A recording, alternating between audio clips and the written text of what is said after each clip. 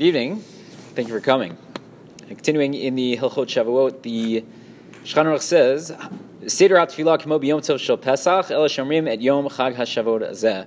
Zman matan Toratenu. So the davening that we do on Shavuot, it's going to be a typical Yom Tov davening. He says similar to what we saw on Pesach. The insertion, instead of being for Pesach, will be for Shavuot. We call it Shavuot, which is Zman matan Toratenu, the time of the giving of the Torah. V'gomrim ha'halel. We do a full halal, motin shnei sfarim. We take out 2 sifrei Torah. V'korim barishon chamisha mi b'chodesh hashlishi ad sof haseder. We read 5 aliyot from mi b'chodesh hashlishi, which is from Parshat Yitro, which talks about the giving of the Torah. We read that until the end. Maftir korei b'sheni uvayom habikurim.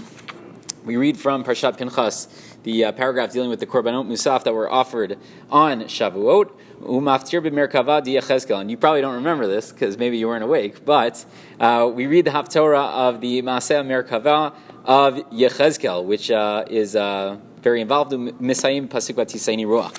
We finish with the Pasuk of Vatisaini Ruach, which I'm sure you do remember because that's when you wake up. Fine, very good. I'm not saying I'm different. I'm just saying that seems to be how it plays out. Good. So we've already noted a number of minhagim that apply on Shavuot. So here also, in regards to the laning that we do on the first day of Shavuot, the Mishnah Berurah says, "V'minhag lomar akdamut." We have the custom of saying a certain piyut, a certain liturgical poem called akdamut. V'skimu kama achronim lomar ze kodem shematchil hakohen levarech al haTorah. And he says the majority of the poskim agree that it should be said before the kohen makes the bracha. Which means there was a practice among some where the Kohen would make the bracha, we would say Amen, and then before we would start the laning, we would have this piyut. We said that's not how we practice. He says,